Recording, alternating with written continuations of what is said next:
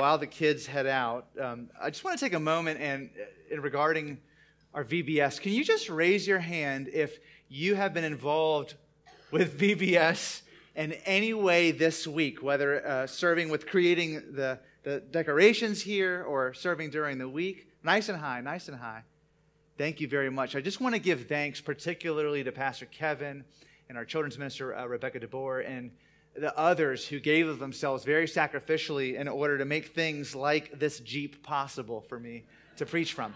I've never had a Jeep. I've always wanted an SUV. I haven't gotten one yet. This is the closest I've gotten so far. So this is really a step up. I'm not sure if it's a Wrangler or Grand Cherokee. Very excited to be in it.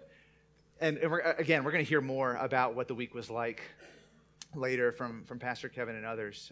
But thanks to all of you who have played a significant role in that. And we pray, as we prayed during the week, that God will use that time that these children had powerfully, as silly as it may sound, for the rest of their lives, that week they would be able to look back and say, there's something that happened during that week that I learned about God and about His Word. If you got a Bible with you, or if you're near a Bible in the seats, we're going to be looking at that gospel passage from John chapter 21, which in those pew Bibles is page 907. Again, that's page 907 or John 21. We're going to get there in just a couple minutes. As we do prepare to open that up, let's pray. Father, on this day of St. Peter and St. Paul, Father, we pray that you would please come now, and specifically as we look at this account with Peter and John, we pray that you would come by the power of your Holy Spirit.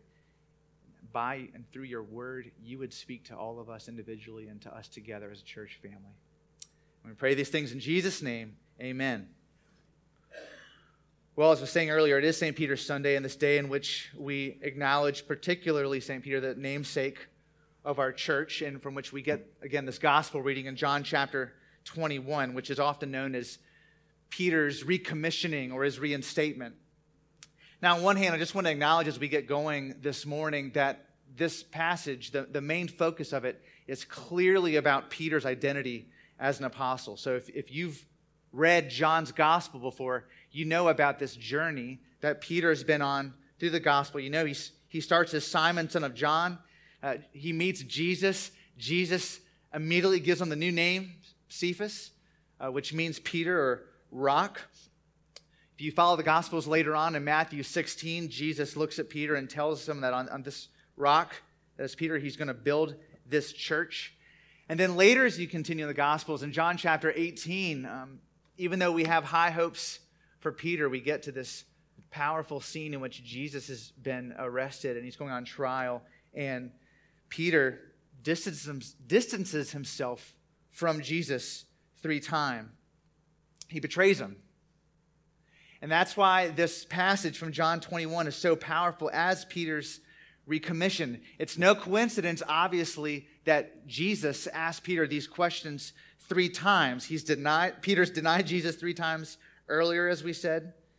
And then Jesus asks Peter to reaffirm his love for him 3 times as he's restored. So this is obviously a story that is really rich in symbolism and meaning, just as a narrative. Now, with that being said, we're actually going to focus on another important part of this passage today, not so much through the lens as to what it tells us about Peter as an apostle, but more about what it tells us about the nature of the Christian life. And here's why we're going to do that this morning. Notice that when Jesus comes and when he reinstates Peter, he doesn't look at Peter and just say, okay, Peter, you messed up. Now you're back on the team, okay? So pick yourself up by the bootstraps and get going. There's a lot of work to do. He goes a step further than that, doesn't he? He says, Peter, not only are you on the team, but I've got a role for you. And I want you to do 2 similar things. Okay, I want you to feed my sheep. I want you to tend to them. That's what we're going to focus on today as we look at these verses from John 21, the fact that the sheep need to be fed and tended. And I don't think I have to explain, but possibly for just a couple. If you're visiting here for the first time, if you're learning about Christianity, as Jesus is talking about the sheep, he's talking about his disciples. He's talking about, ultimately, the people of God. Those of us who would call ourselves here Christians. I said a second ago that this is going to teach us about the nature of the Christian life. And you might be wondering, well, how exactly is that? What is it going to teach us about the Christian life? And the answer is this. What we're going to see today is that the Bible's image of the people of God being sheep and sheep that need to be fed, this is huge to understanding one of the most fundamental dynamics of the Christian life.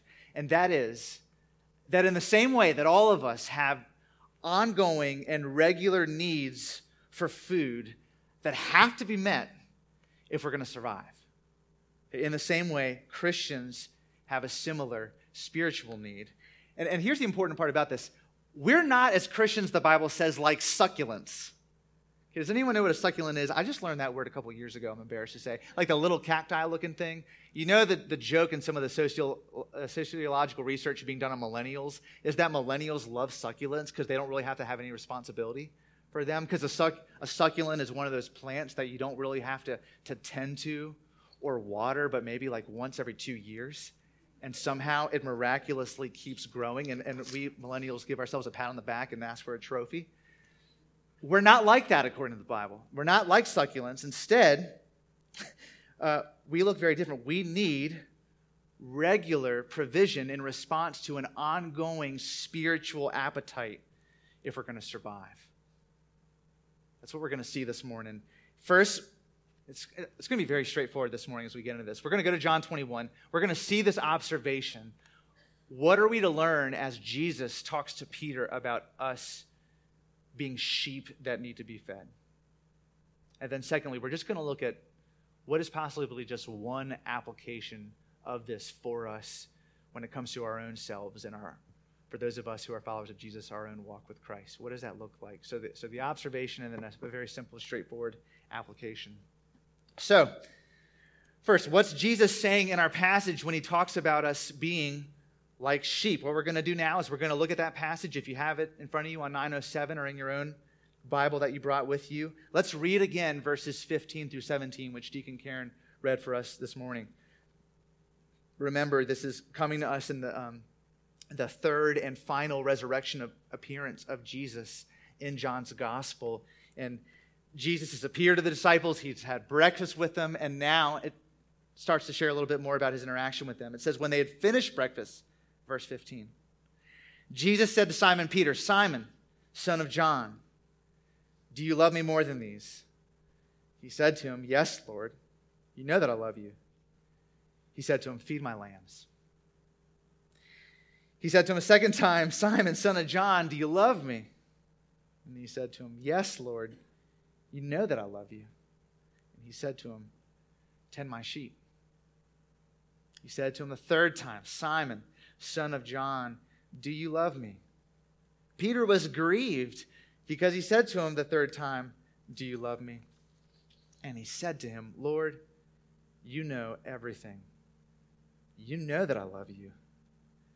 And Jesus said to him, feed my sheep.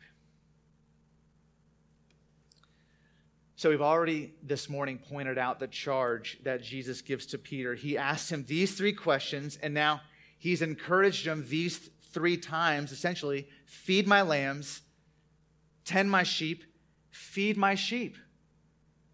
And it would be natural for us to ask the question, why does Jesus ask Peter to do this specifically? Why does he ask Peter? Why does he again say not just more, hey, Peter, you're on the team, let's get going. He says, feed my sheep. Is it because Jesus feels like he needs to give Peter something to do? Is that why he asks him? Like maybe he's trying to help Peter get in the old apostolic saddle, back in there and say, hey, Peter, here's something for you to do. Go feed my sheep. Probably not. Or is it maybe because in calling the other Christians sheep, Jesus is trying to maybe stroke Peter's ego and trying to manipulate him into getting something that he knows that Peter really needs to do? Is that the reason that he's asking him to do that? And obviously the answer is no to that too. So why does he ask him? If you've read much of the Bible, you know that all throughout the Scriptures, there is this image being used for the people of God as sheep in need of a shepherd. So, for example, some of you know the imagery, and I'm just choosing a couple examples. For example, Numbers 27. Some of you remember Moses is leading the Israelites, and then it gets to this place, this sad place where he realizes he's not going to be able to enter into the promised land, and he asks God, God, will you appoint someone that will succeed me?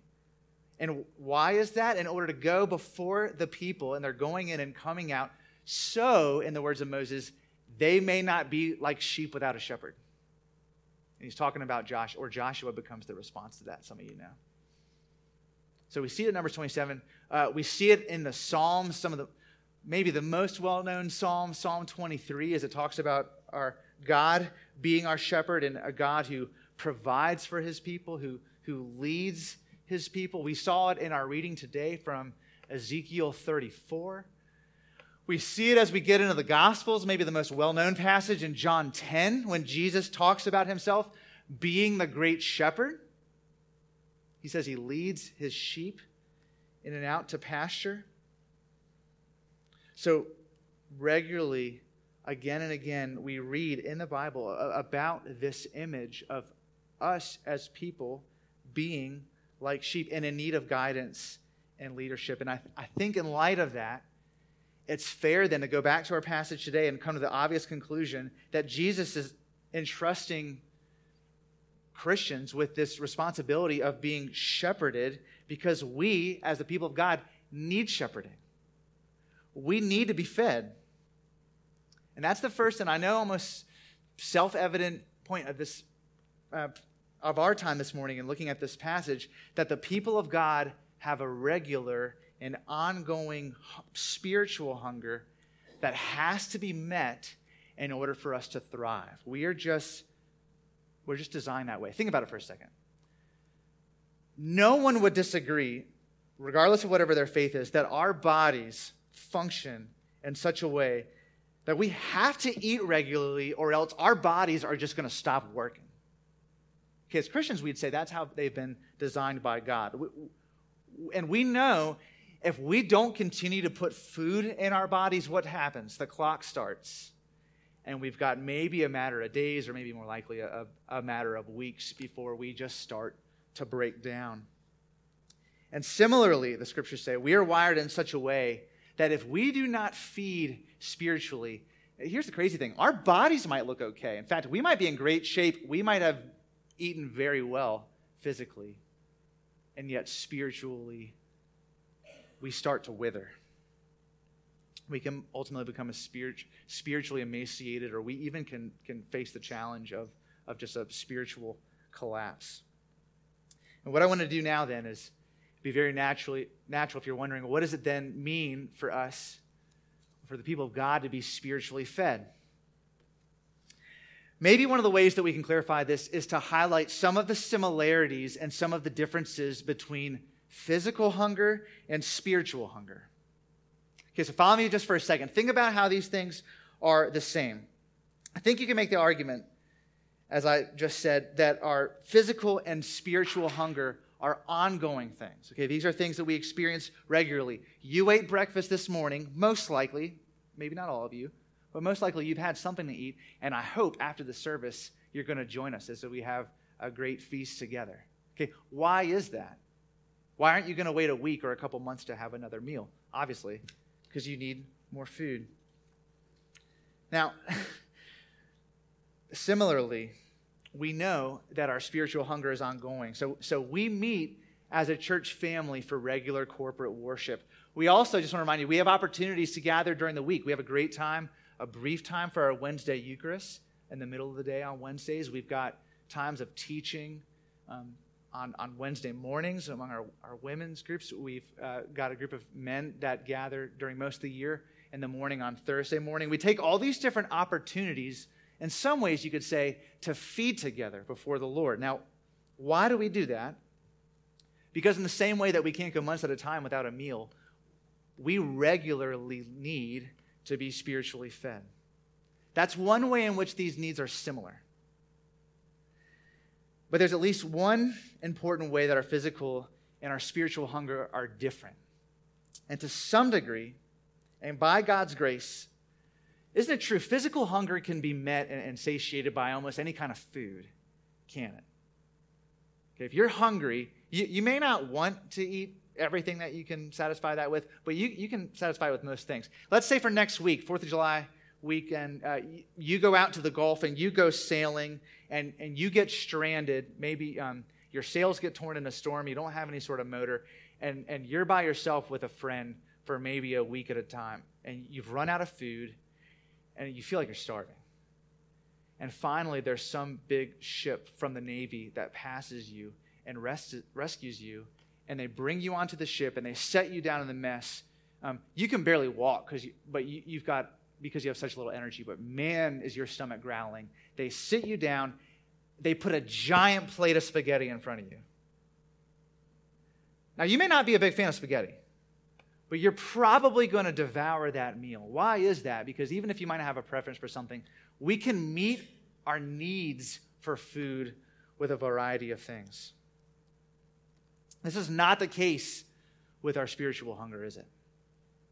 The Bible says that in our efforts to satisfy our spiritual hunger, we can look to all kinds of different things. So we might look to relationships with other people, maybe to family members, maybe to our friends or to people that we work alongside. And trying to meet our spiritual needs, we might look to our career. Okay, we might look to our identity in our professional life and the things that we're accomplishing. We can look to material things. We can look to our homes, our clothes, or our cars, or other things. Here's the problem. Unlike food, we as human beings and Christians, we can't satiate our spiritual hunger with just anything. At least not in the truest sense. That's, for example, the lesson learned by the woman at the well with Jesus in John 4. Jesus looks at this woman and he tells her in a similar way, look, I've got a water that's going to help you to never thirst again. He's the only one that can meet her deepest needs. So now, having looked at that similarity and a difference, let's go back to this question then. What does it mean to be spiritually fed in the sense that Jesus is talking about? I'd like to spend a lot more time focusing on that in my own study, but I just want to put forward one possible definition. The inward digestion of Jesus' teachings about himself, God the Holy Spirit, and God the Father. The ongoing and inward digestion of Jesus' teachings about himself and God the Holy Spirit and God the Father. I recognize that that's a very broad statement. It's intentionally broad and for at least a couple of reasons. Where does this come from? We get a sense of this from a place like Colossians chapter 3, verse 16. Some of you might remember this from our series that we did a number of weeks ago. When Paul says this, he says to these Christians, let the word of Christ dwell in you richly, teaching and admonishing one another in all wisdom, singing psalms and hymns and spiritual songs with thankfulness in your hearts to God. So this is what the earliest Christians would have been doing when they were getting together. Even if they, at the time, didn't have the whole New Testament as we have it yet today, we knew, for example, that this Jesus they were praising, this incorporated everything that he was in the fulfillment of the Messiah in the Old, because they knew that Jesus had come and said, I am the fulfillment of all of this. All of this in the Old Testament is pointing to me. Now, if this is the case, if this is one thing that might be being meant by the idea of us being fed according to Jesus, we should ask, what is the responsibility that Jesus seems to be giving to Peter and ultimately to the other apostles and other leaders as he talks about the people of God being fed and being led regularly to the deep well of Jesus' teachings? I think it means feasting again upon everything that he has to teach us about himself, about the kingdom, about the Holy Spirit, about his Father, everything. And so now, just to wrap up this first observation, think about what we've seen so far in this passage in John 21. Jesus recommissions Peter. He totally restores him. And even though he's denied Jesus, in that act of restoration, he reaffirms something we read about again and again in the Scriptures, which is the reality that we as the people of God have an ongoing spiritual hunger. He focuses in on it and says, feed my lambs, feed my sheep. some of his last words in John's gospel. And finally, just a more brief point. We said from the beginning this morning that we'd be looking at that observation and then one application out of this passage. We've seen that observation. Now let's look at what does this mean for us in the Christian life? Because I believe that you can look at this passage and then you can infer at least one implication about what it means for you and I to be followers of Jesus, and that is this. Every Christian, every one of us has to put ourselves into a position where we can be spiritually fed. I'm going to think more about that in a second, but let me say it again. Every one of us is responsible for putting ourselves into a position in which we can be spiritually fed. So in the same way that it's on us to get ourselves to the grocery store, or to a restaurant, to prepare ourselves a meal in order to survive, it is also on us to put ourselves into a position in which we can receive that which we need in order to spiritually survive. And I recognize, on one hand, obviously, the most important place to do this is in the church. Okay, yes, I'm kind of contractually obligated to say that as a pastor. I know. But yes, one of the most important places, and I'm not just saying that because we're a church, because that's the way that the Bible talks about the body of Christ. This is one of the most significant ways. We were made to be fed spiritually together as we gather around worshiping our Savior in corporate worship. And here's where this gets really practical. And I want to talk about the implications of this. It's possible that what I'm about to say does not apply to everybody here, but I think it's possible that it applies to at least a couple of us here, though I wouldn't know who you are.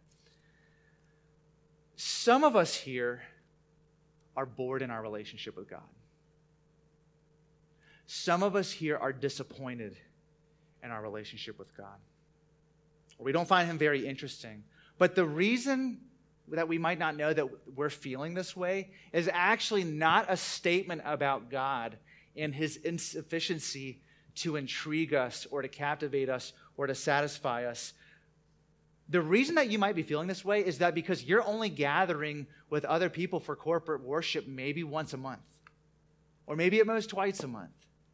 And I don't have any particular person in mind as I say that. I just know that has been my own experience in my life, that when I'm away from other people, being able to draw near, to sit under the word, to come to the table together, to sing, when I'm not doing those things, I feel it spiritually. There are some of us here that are struggling because we also are having our own time, a difficult time not getting into the scriptures on our own very often. And here's, to go back to the observation about church, here's one thing I want to stress. It is possible to come to church all the time and still experience those things. So it's not as if there's any sort of guarantee that if you dawn the door of a church every day or every week, we're not going to experience of those things. That's not what I'm saying. That's not what the scriptures say. But if we are if we're not really engaging with God in any meaningful way, whether it be on our own time or with other Christians, is it any surprise that for some of us we might be experiencing the Christian life as kind of a mediocre thing? That should not come as a surprise to any of us. Follow me for just a second here, because I want to think about the logic behind this. Some of you here I know have done marathons. Some of you have done or accomplished an Ironman. Those kind of trainings, I've never done that, by the way. I've cheered for people. That's about as far as I get. Some of you have done those things, know that requires a huge amount of preparation, a huge amount of training. You have someone else training you. Maybe you go on the internet and you're trying to learn what to do. If you've researched those things before, you know no one recommends that you fast for a week before you go run the marathon, or before you swim, or before you ride your bike forever.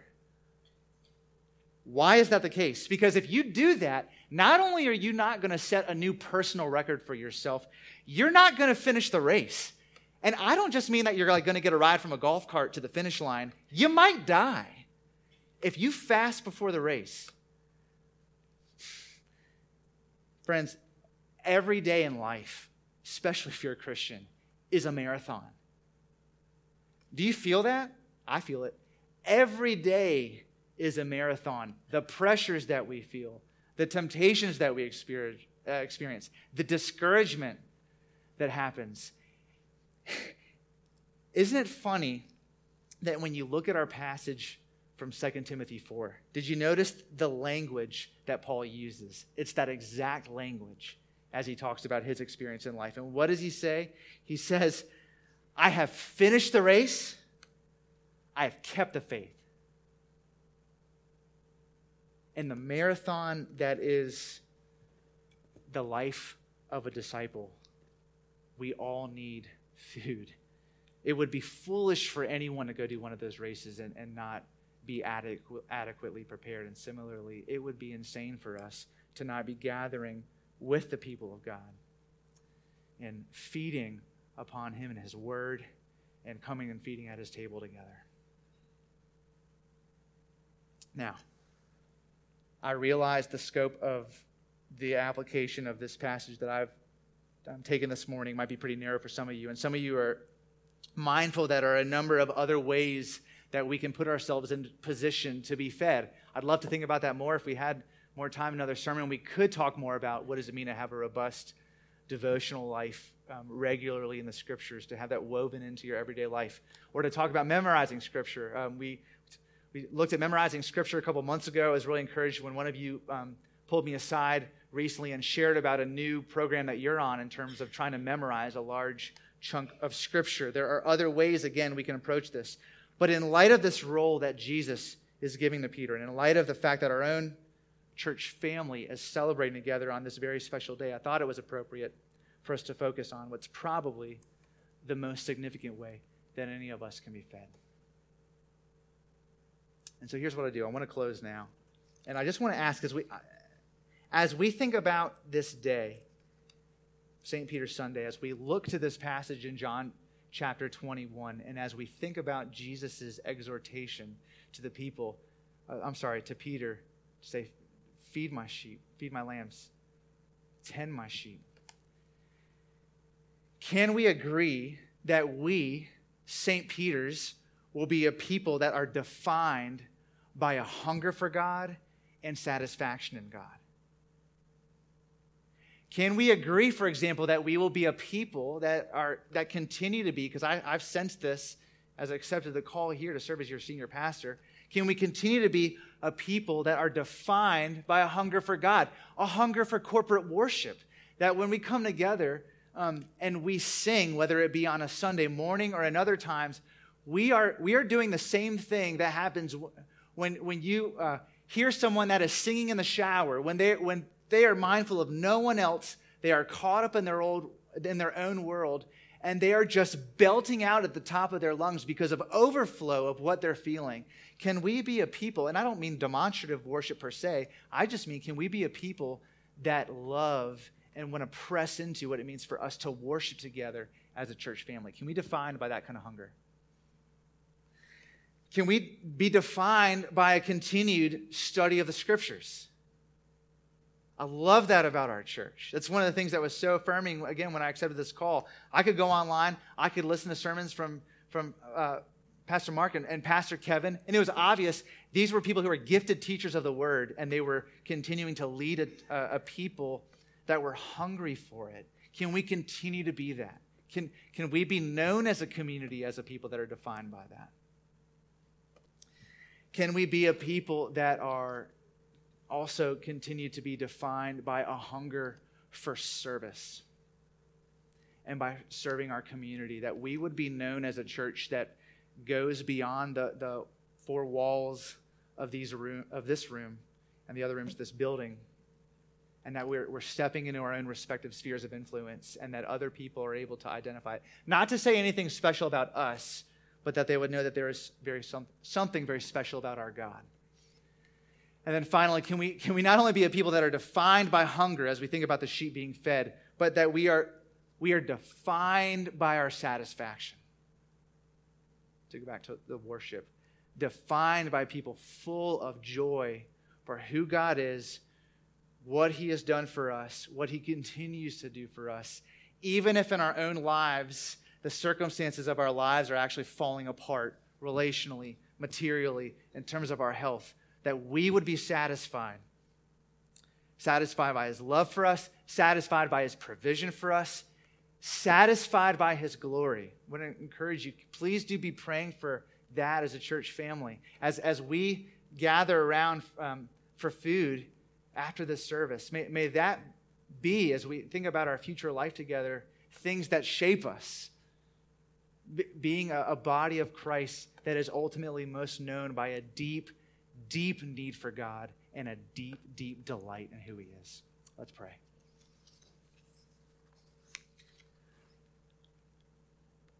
Father, we thank you that you understand us, that you understand how we're wired and what our needs are, and that you've made it clear to the church how to respond to that. Please, please, would you guide us together corporately as a church family, that we would be a place where people are fed, that we would not just be a place where people walk in and walk out, Lord, but that we would have changed lives and changed hearts, and that we would lead changed communities because what you're doing in and through us.